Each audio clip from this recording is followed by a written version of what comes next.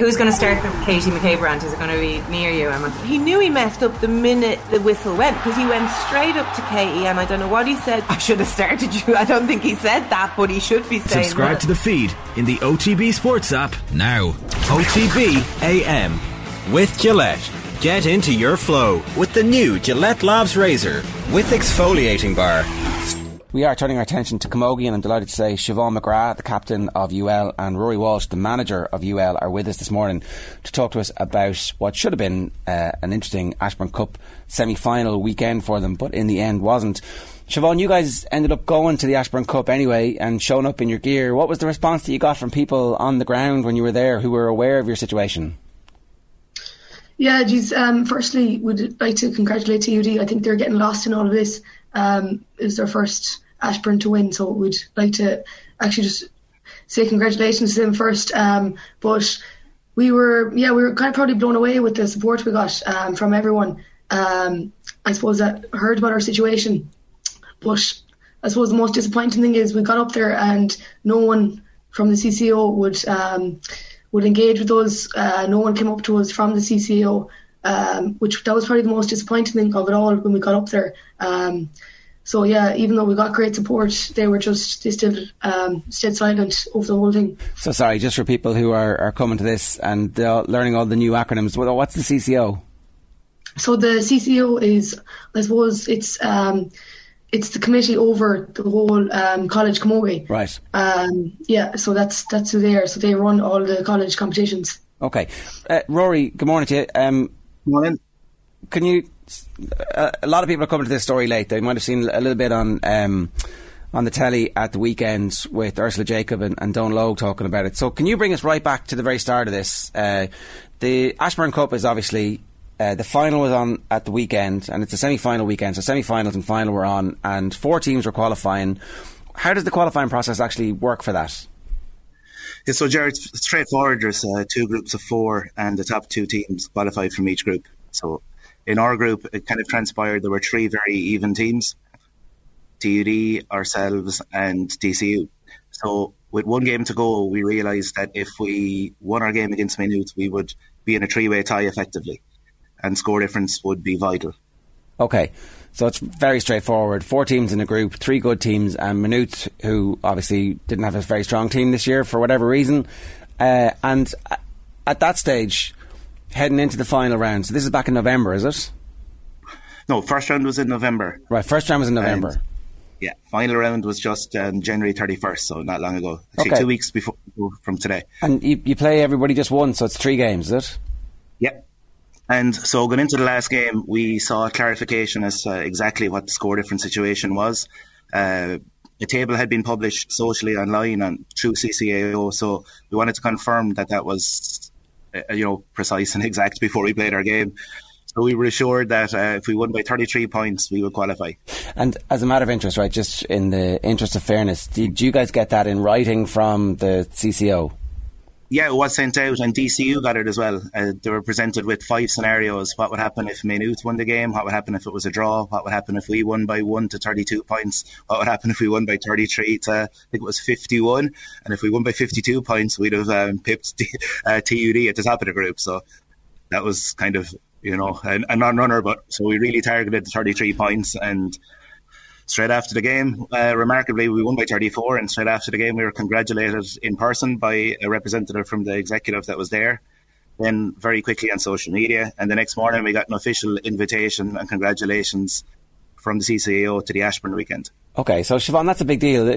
Can you put in context what the Ashbourne means for players? Like, I was watching the Anne Dalton documentary on TG Card this week, and like Anne's career is obviously one of the all-time greats, but she's flicking through the books, and the Ashbourne Cup weekends are clearly very important to her and her career, notwithstanding everything she's won and how iconic she is in the sport. So this is not something that's small for you guys. Can you just talk to us a little bit about your team and the level of intensity and effort that you guys have made around this competition this year? Yeah, it's been massive, to be honest. Like Ashbourne, I think everyone would agree that's played it.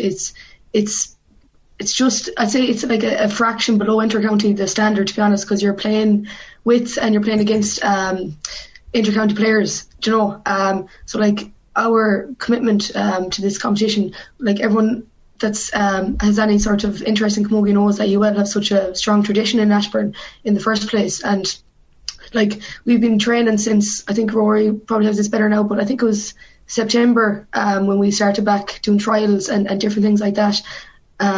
So like, when we won that match against Maynooth, like, we were just absolutely like over the moon, because like, we saw clarification that we were through, and we were just so excited, because like, Ashbourne weekend, I think I said this to someone before, that it's kind of like Fela, the way Fela used to be, like, the mini weekend, like, you go up for the weekend with the closest people that you've become best friends with, the people on the team, and like, it's just devastating then when you get told a few days beforehand that you're out. Like, it's just, I don't know, it's just hard to even put into words like what's happened here, to be honest. And Rory, just to clarify then, after you beat Maynooth by 34 points, you're congratulated on qualifying for the semi-finals. And what happens next? At what point do you realise that, no, in fact, you haven't qualified? So that game was on Tuesday, the 31st of January. And by the Thursday, we had heard that there was discontent and the score difference was being questioned.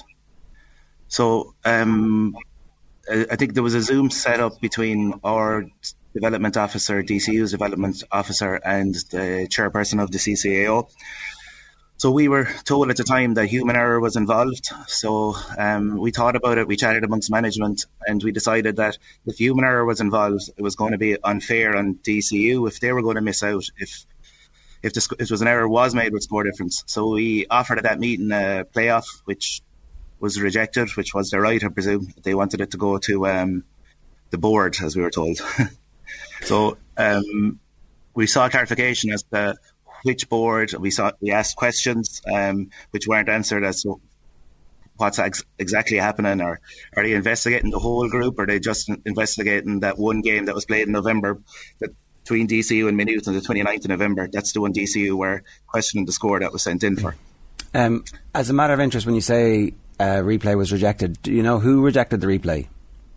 Or the playoff? Look, I wasn't in at that meeting, but I know that we offered a playoff. But right, that was deemed unacceptable by somebody, because it seems like it would have been obviously the right thing to do in this instance. As a matter of interest, what was the score difference? Like, how significant was the human error? Are we led to believe?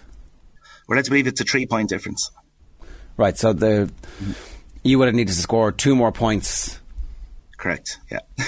Right, but you would have known what to do, and you might have been able to do it. We would have been aware. We would have been aware of it, and even like in the last 10 minutes, we reached a point. I think it was 13 minutes left. We were on plus 31. So when we reached 33 points, we kind of knew if we don't concede a goal now, we're going to be through. So kind of the mind frame switches a bit.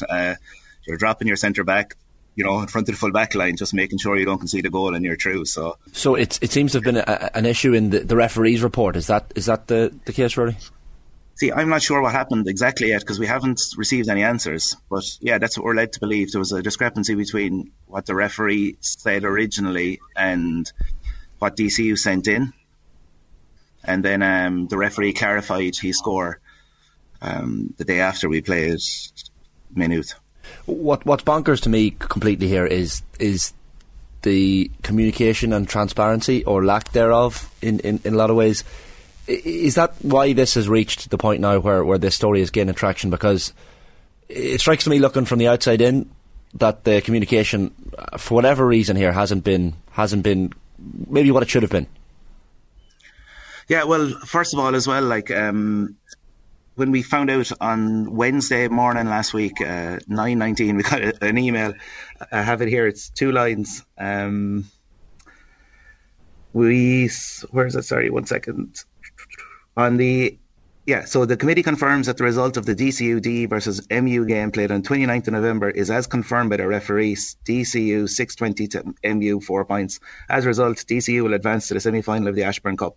So that was it. No mention of UL, no mention of anything else. So I just thought that was the only information we had officially. And as of yet, that's still the only information we've received. So we don't know how this mix-up happened. We don't know how they came to the conclusion that, us being given official wrong information didn't matter going into our last game. And even every time we appealed, we just didn't get anywhere with an appeal. So we still have no hearing yet.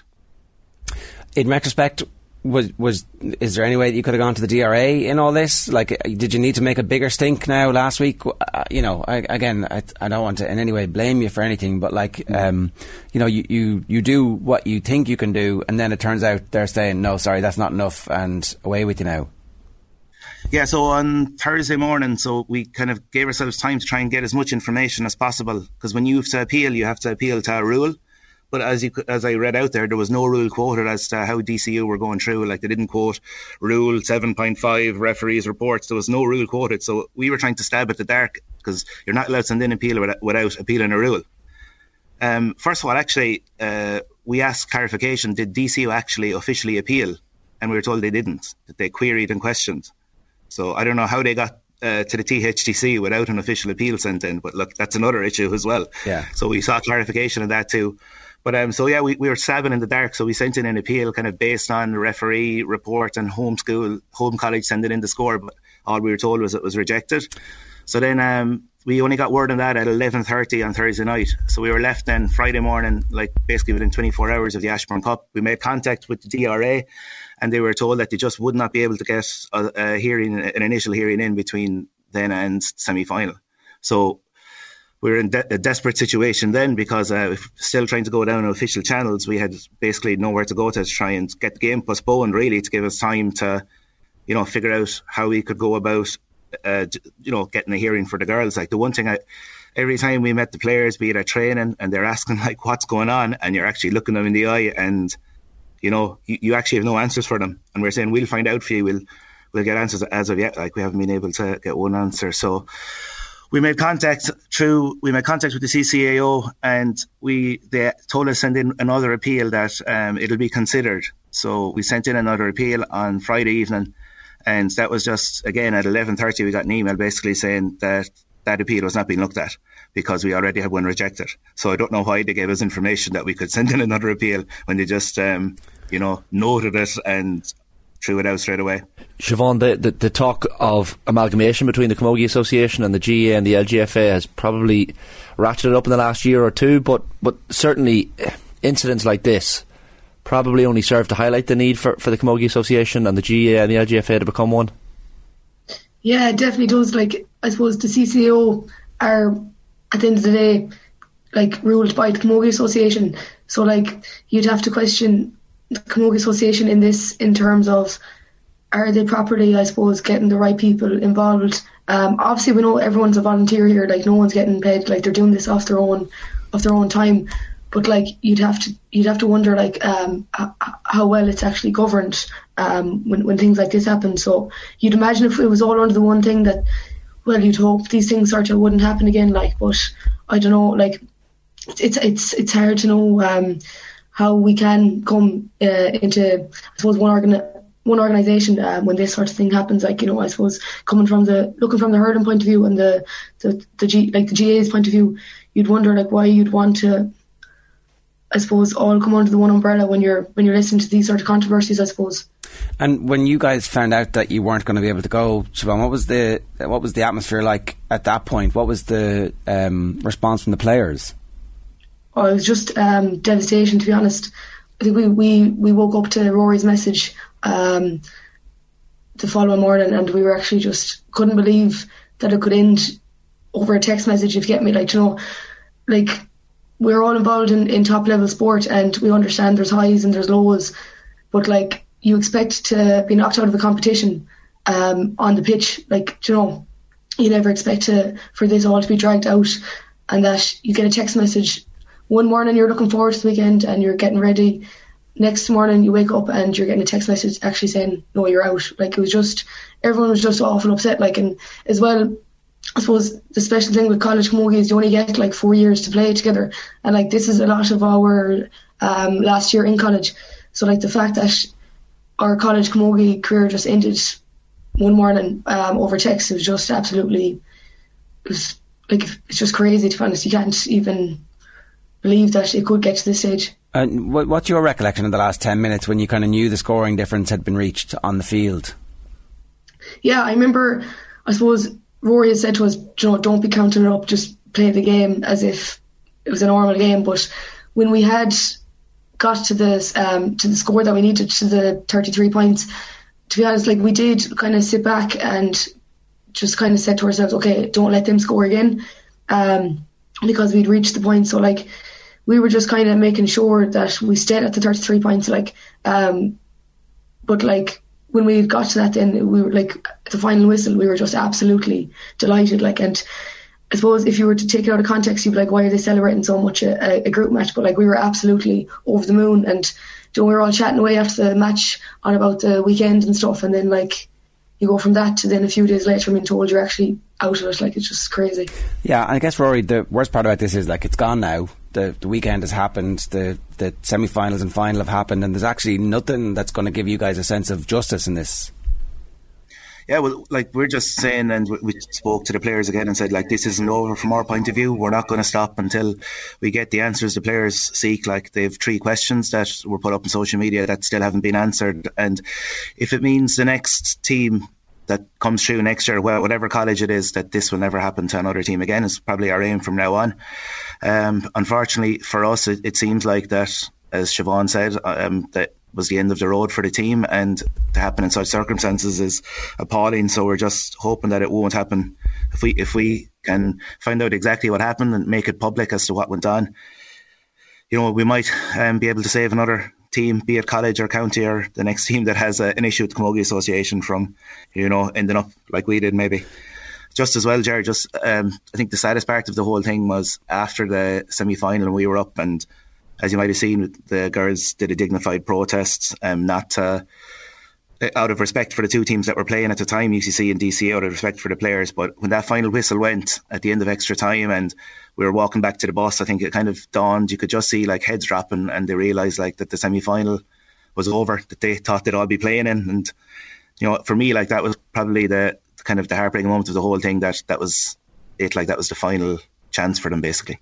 The thing is, Rory, if this happened in a Division 3 under-10 football match, you'd be shocked that the wrong score was sent in to the county board. But this is like the Premier 3rd level competition. It's not even the 2nd division of it, it's the top division. It's kind of ridiculous. Yeah, it is. And the funny thing as well, like, with the Ashbourne Cup is, as we were saying, it's held in such prestige, and the amount of effort that players are putting in. Like, we have girls then who are on college placements. One girl this week is getting buses up and down from Waterford for training after she was on her work placement. You know, this is the kind of efforts that they're coming in. And then to see, like, the standards they set and ask of each other, to see them let down by standards elsewhere, you know, is, you know, it's gut-wrenching, really. Well, listen, thanks to both of you for making the time, for sharing your story and doing it so well this morning. Siobhán McGrath, joint captain of UL, and Ruairi Walsh, the manager of the UL Camogie team in the Ashbourne Cup. Thanks, folks. OTB AM with Gillette. Get into your flow with the new Gillette Labs Razor with exfoliating bar.